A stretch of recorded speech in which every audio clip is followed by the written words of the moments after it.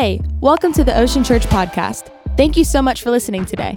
We hope it encourages you and reminds you that God is working in your life. Enjoy the message. So good to see you. Hey, if you're a guest with us today, I just want to start by saying, I'm so sorry. It's very cold. I think about all of y'all that came down like, oh, I'm escaping Minnesota. And then you get down here and it's a little, I know my blood is thinned out, but still, like this humidity and the cold, it'll get you. All right, enough about that. We're so glad that you're with us. Will you stand to your feet?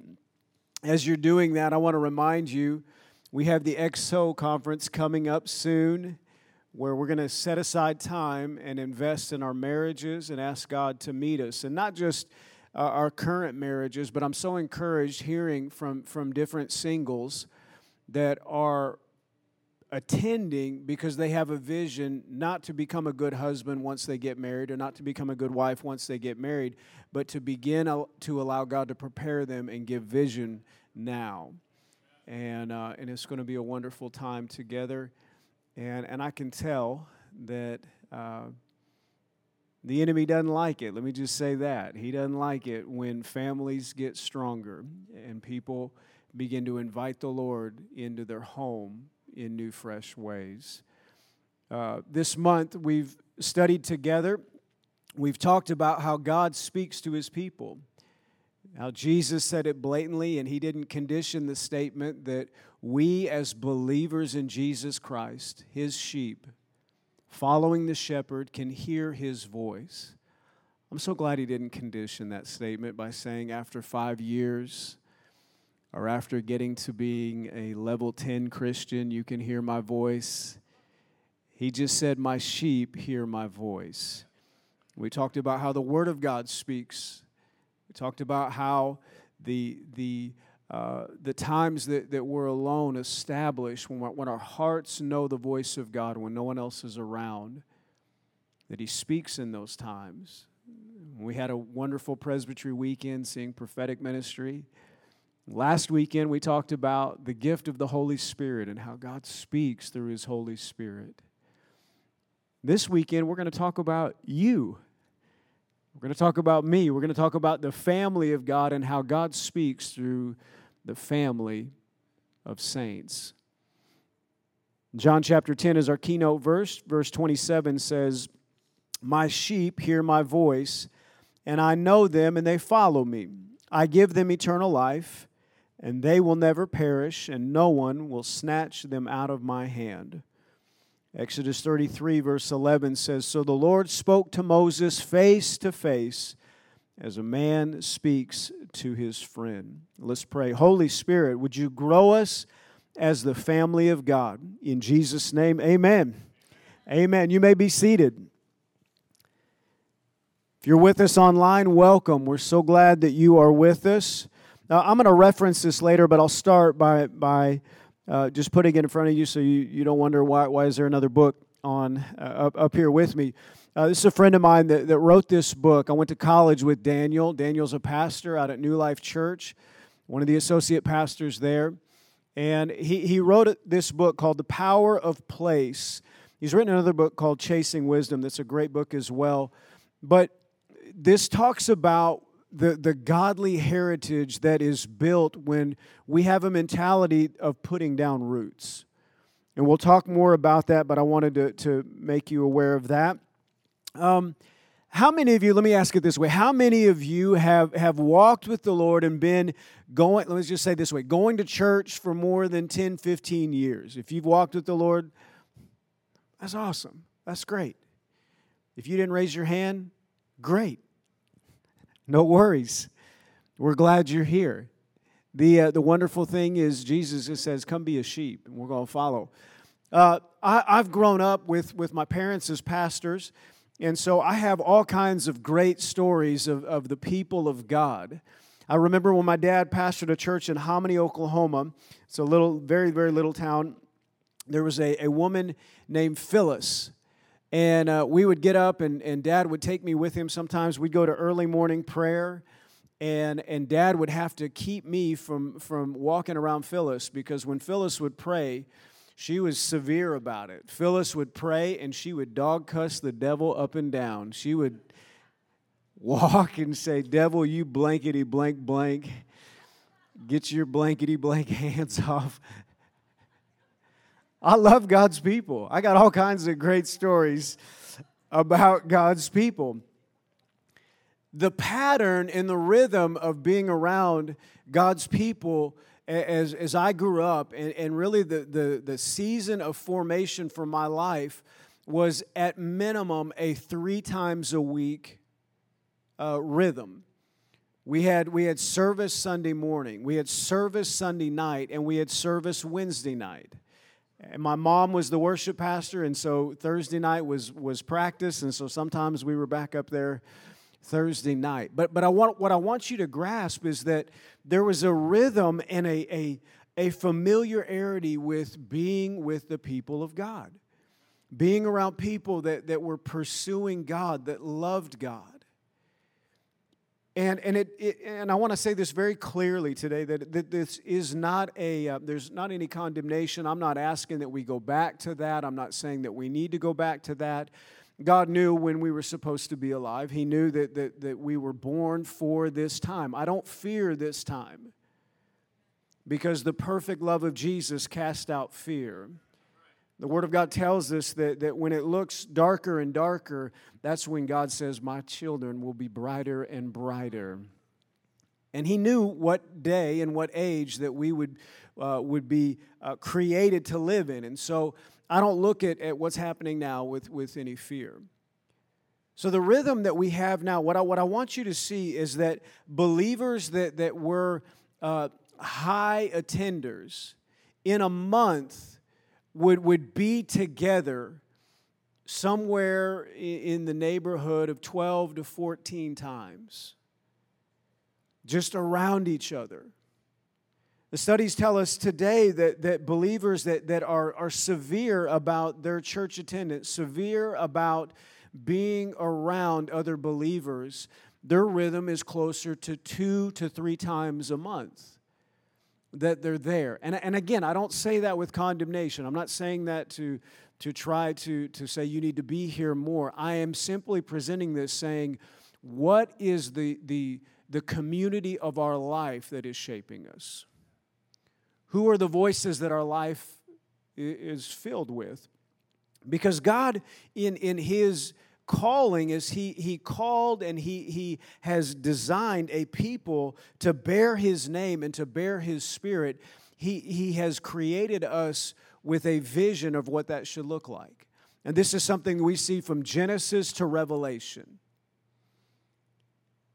That God had a plan for His people. We see right away with Abraham. God calls Abraham in Genesis chapter 12. He says, Abraham, come out from where you're familiar. Come out from the pagan worshiping family that you're surrounded with. And He calls him out. And so I want us to talk today about how that the voice of God is spoken in particular areas through His saints. If you would, I want you to turn to Ephesians chapter 2. Ephesians chapter 2 is one of the clearest pictures of the gospel and the calling, the purpose of God on us as His people. And we're going to begin in verse 1. And what I would like to ask you to do is we read through verse 1. We're going to read through quite a few verses here. I want you to look for words like we, words like our, words that are combining words. So this is verse 1, Ephesians chapter 2. It says, and you were dead in the trespasses and sins in which you once walked, following the course of this world, following the prince of the power of the air, the spirit that is now at work in the sons of disobedience, among whom we all once lived in the passions of our flesh, carrying out the desires of the body and the mind, and we're by nature children of wrath, like the rest of mankind. But God, being rich in mercy, because of the great love which He loved us, even when we were dead in our trespasses, made us alive together with Christ. Now, underline that part because I want you to see that. Made us alive together. We have verbiage that is not, it's not bad verbiage. It's not a bad question to say, have you received Jesus as your personal Lord and Savior? That's not bad verbiage. It's just not in the Bible. Paul says in Ephesians, he says, this is a place that we have been brought to together, made us alive together with Christ. By grace you have been saved, and raised us up with Him, and seated us with Him in the heavenly places in Christ Jesus, so that in the coming ages He might show you the immeasurable riches of His grace in kindness towards us in Christ Jesus. For by grace you have been saved through faith. This is not your own doing. It is the gift of God, not a result of works, so that no one may boast. For we are His workmanship, created in Christ Jesus for good works, which God prepared beforehand that we should walk in them. Say, Josh, why are you placing the emphasis like that?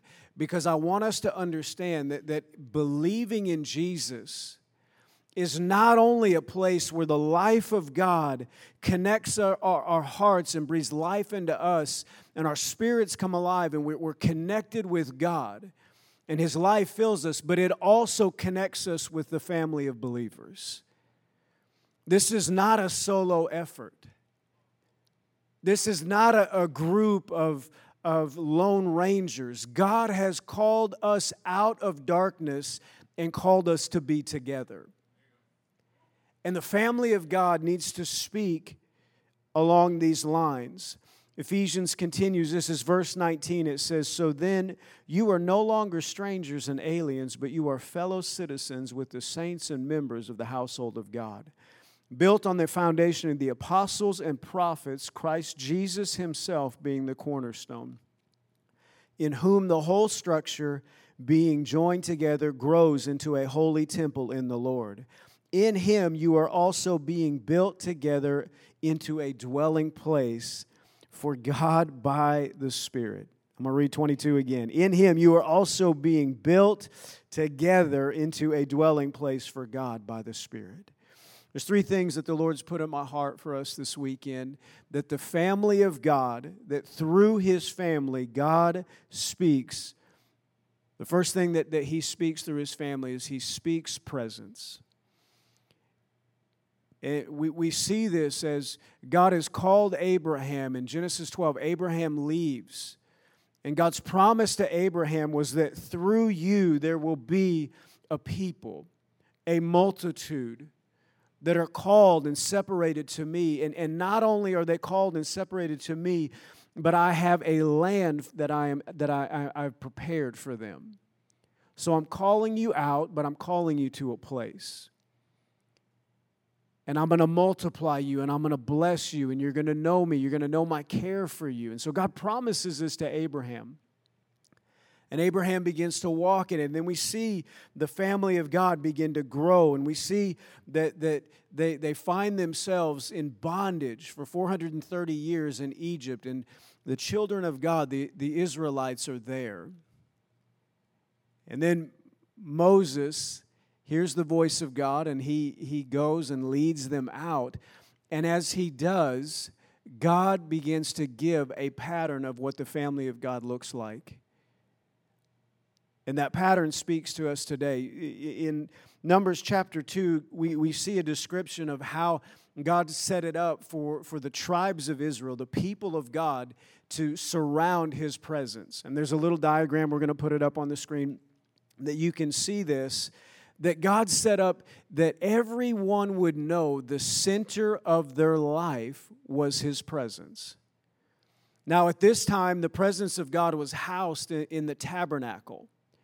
And as they are wandering through the wilderness, and the thinking of slavery is leaving, and God is teaching His people how to think and how to treat themselves like a child of God, they would stop, and then when they would break, they would stop and make camp. The first thing that was set up was the tabernacle.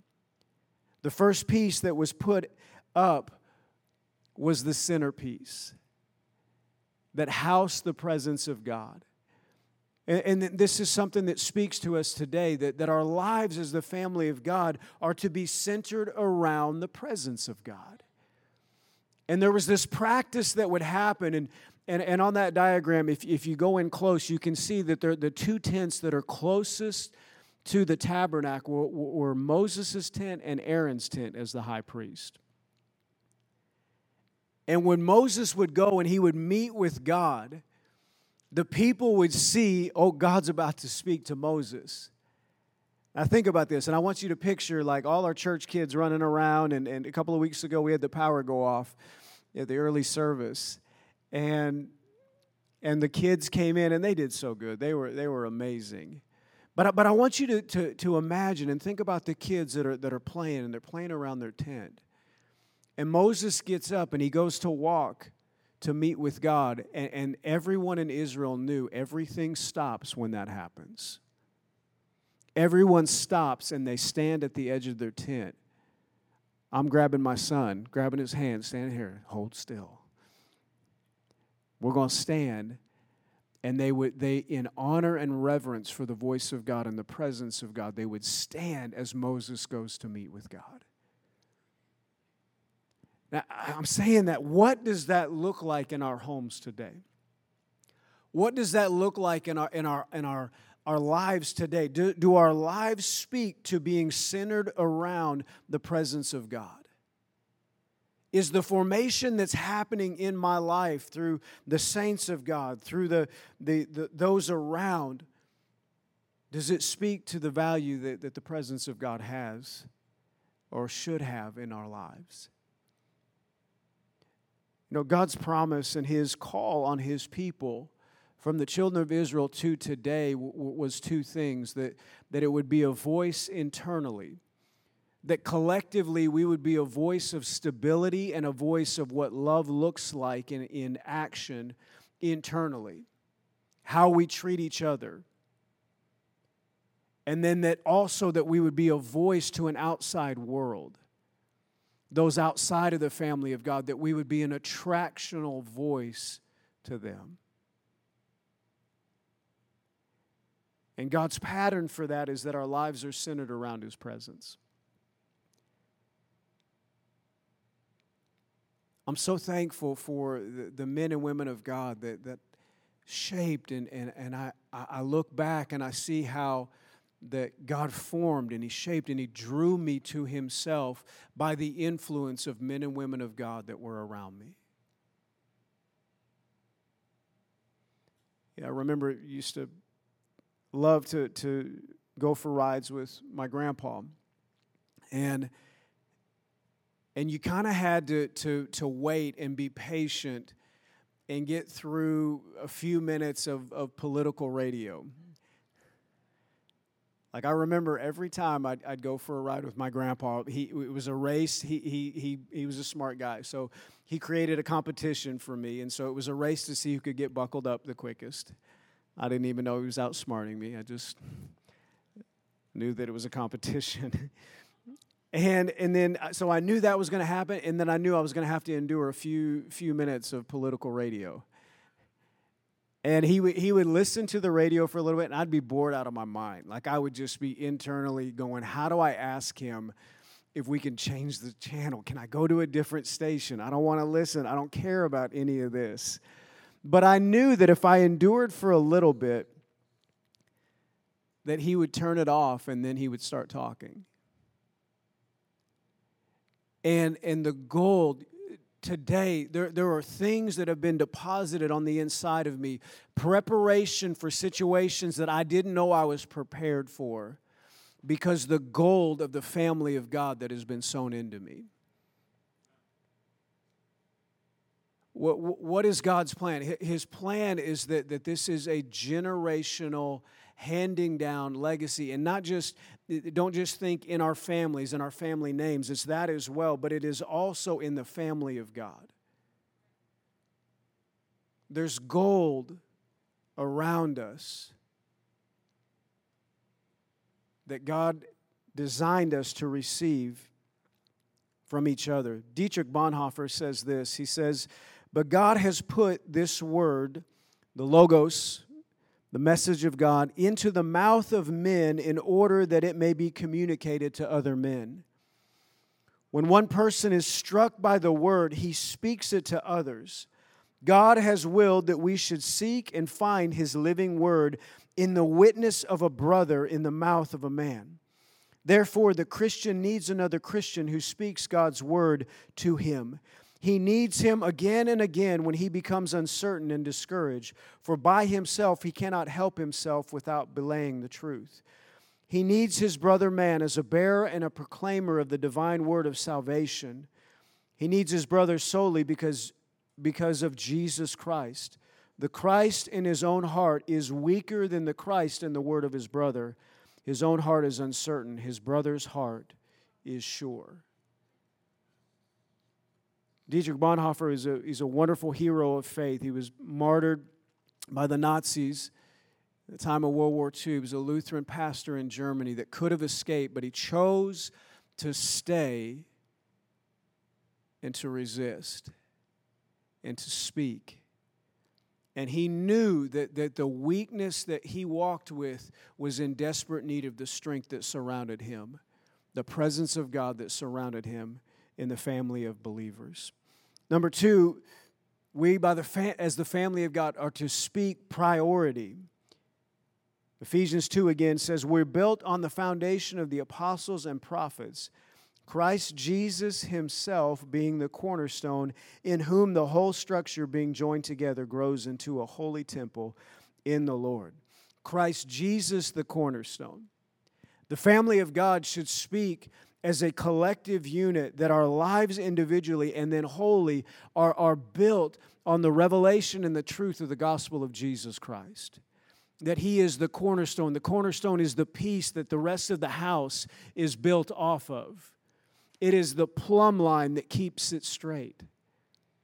Paul says that Christ Jesus is the cornerstone. What does that mean for our homes? That means that in our homes there is a priority that is established.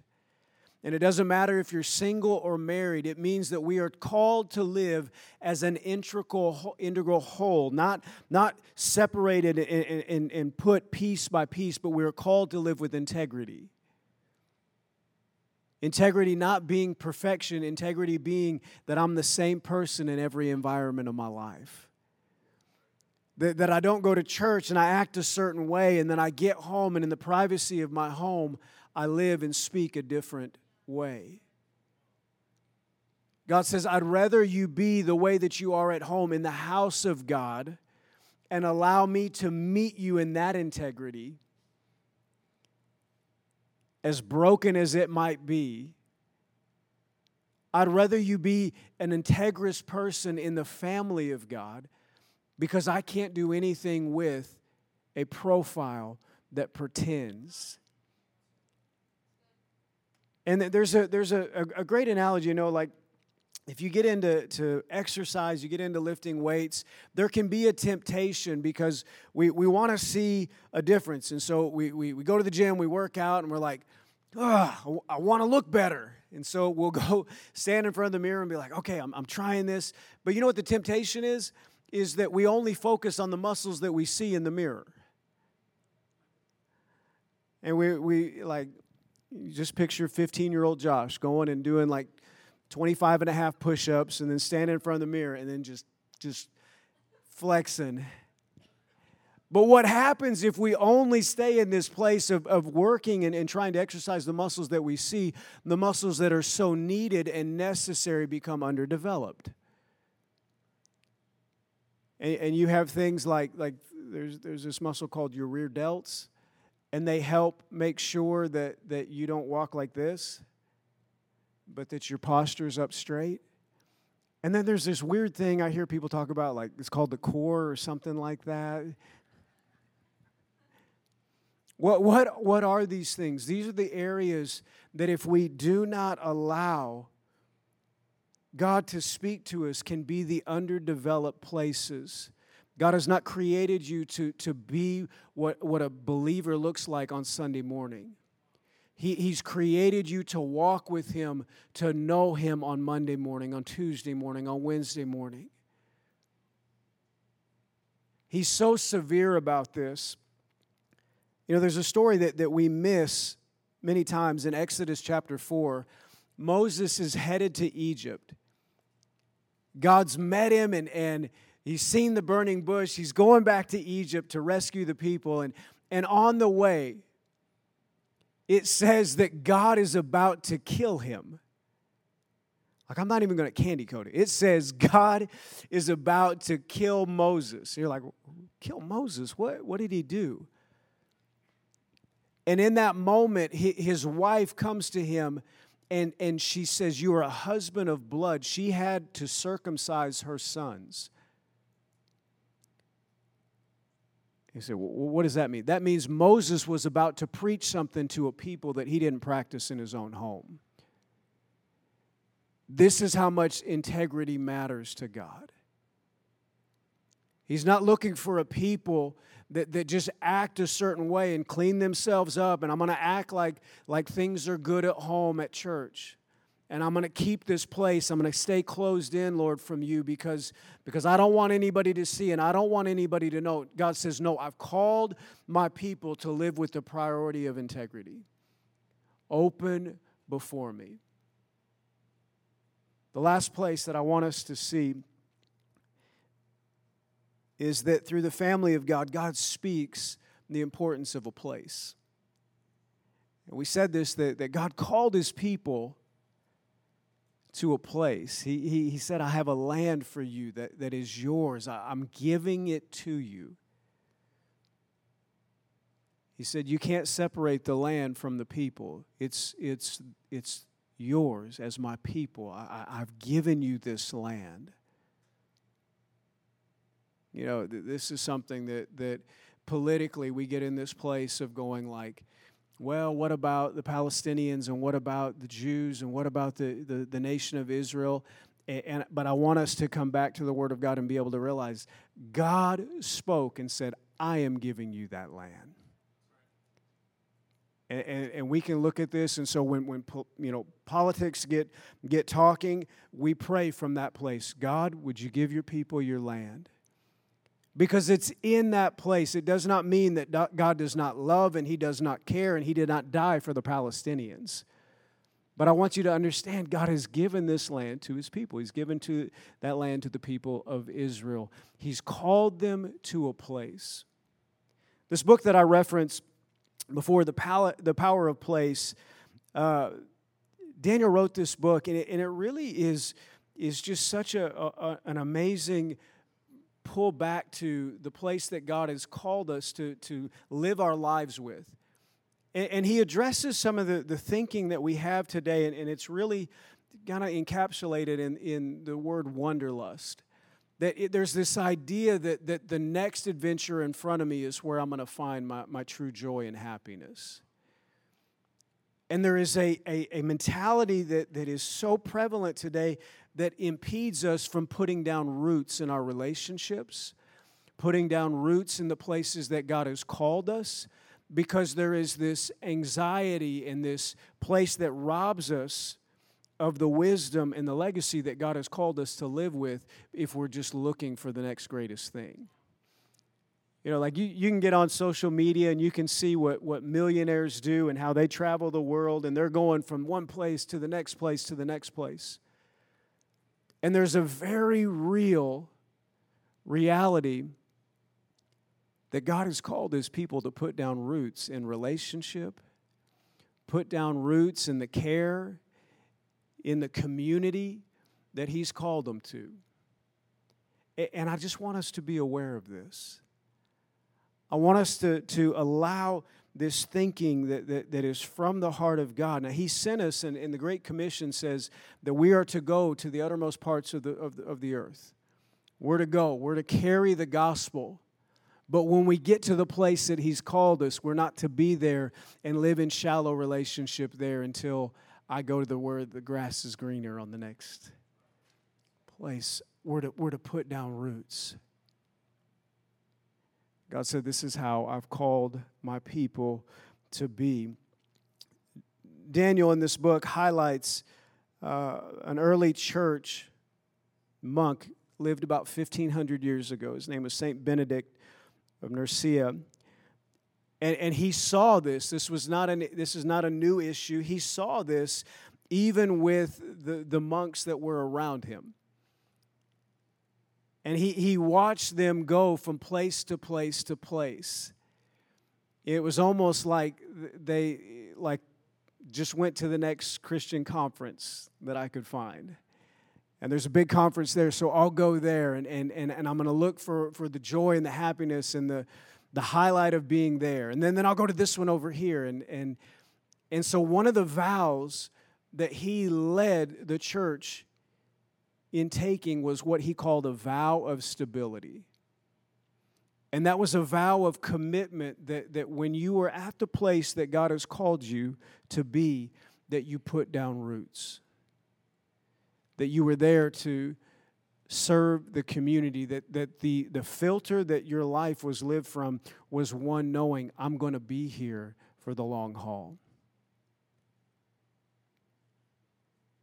The mentality that God spoke to Anna and I, and it's amazing how he does these things in our hearts.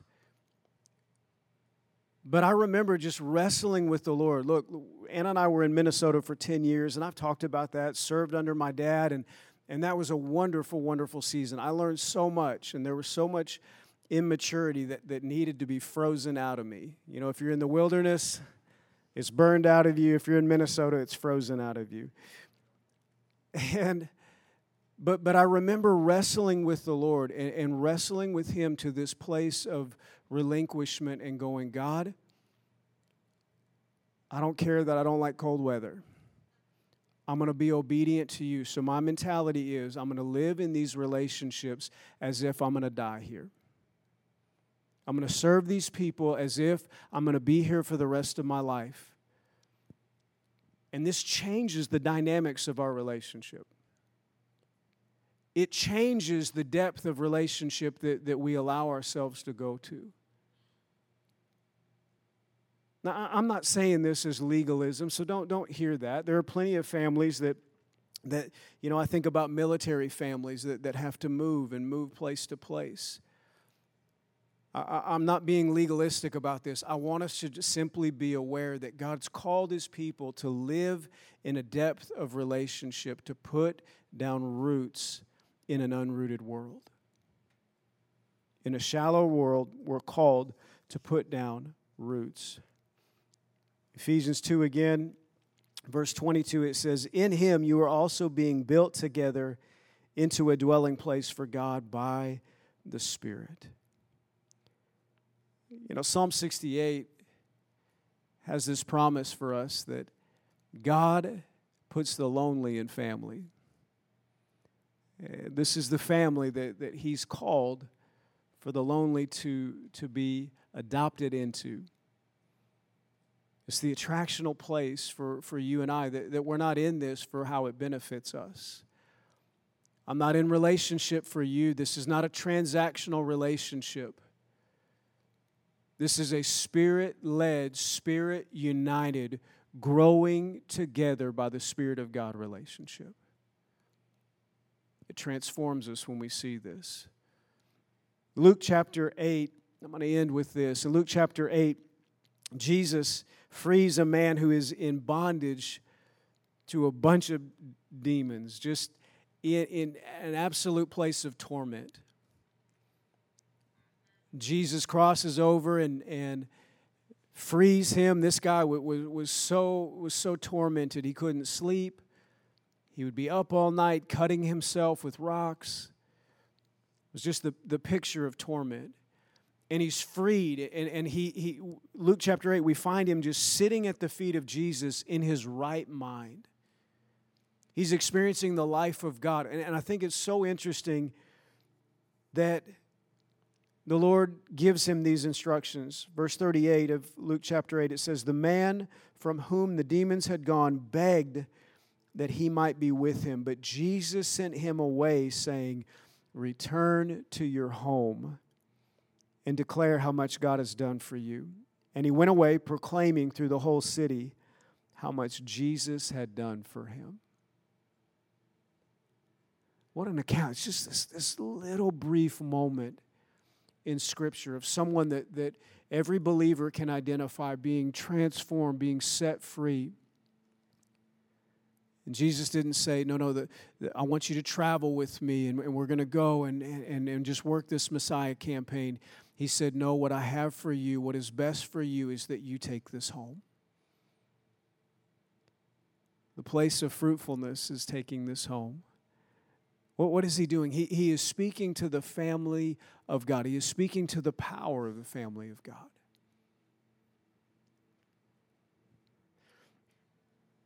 Many of you know that the actor Jim Carrey. Jim Carrey went through a breakdown a few years ago. A mental breakdown where he had to disconnect and spent a lot of time in counseling, spent a lot of time in recovering from this.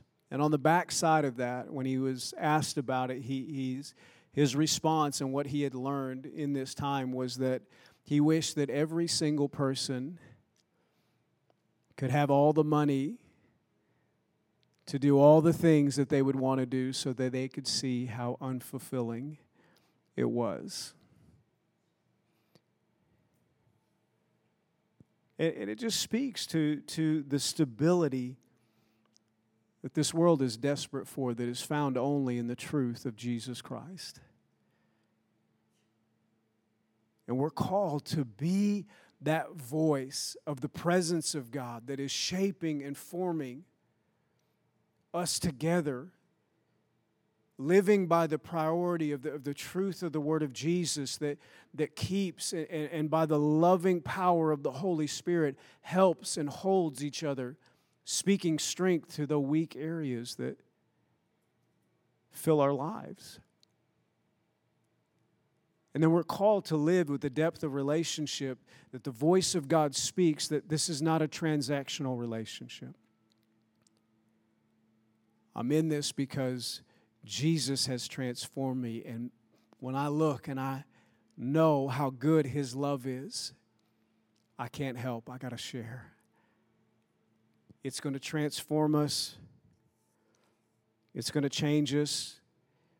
Verse 22 of Ephesians 2 says this, in Him you are also being built together into a dwelling place for God by the Spirit, into a dwelling place.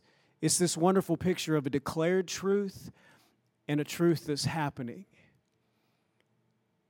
That it's there. God has declared it. You are the temple of my Spirit.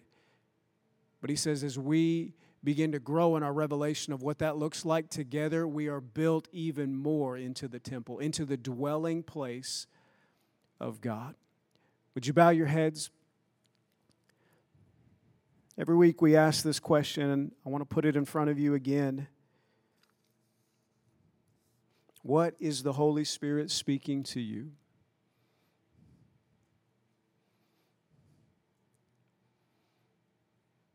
Psalm 68 has that beautiful promise that God puts the lonely in family.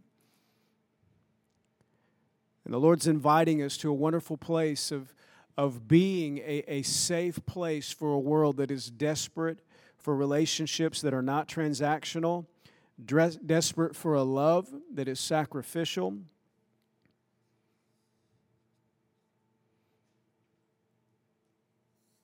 And the Holy Spirit is moving in our hearts, growing us, moving us to be that dwelling place of God. Father, I thank you for everyone. Lord, as we pray, God, I pray that Holy Spirit, you would speak to every heart. God, you've called us to live in a way that is uniting and binding together. It's not a utopian place. Lord, it's a real place with real issues, real brokenness, and the grace of God filling us and meeting each other. Lord, would you grow us like never before in Jesus' name. Amen. Well, thanks again for listening. If you'd like more information or if you'd like to connect with us, visit oceanchurch.com. We love you and hope you join us soon online or at one of our campuses located in Southwest Florida.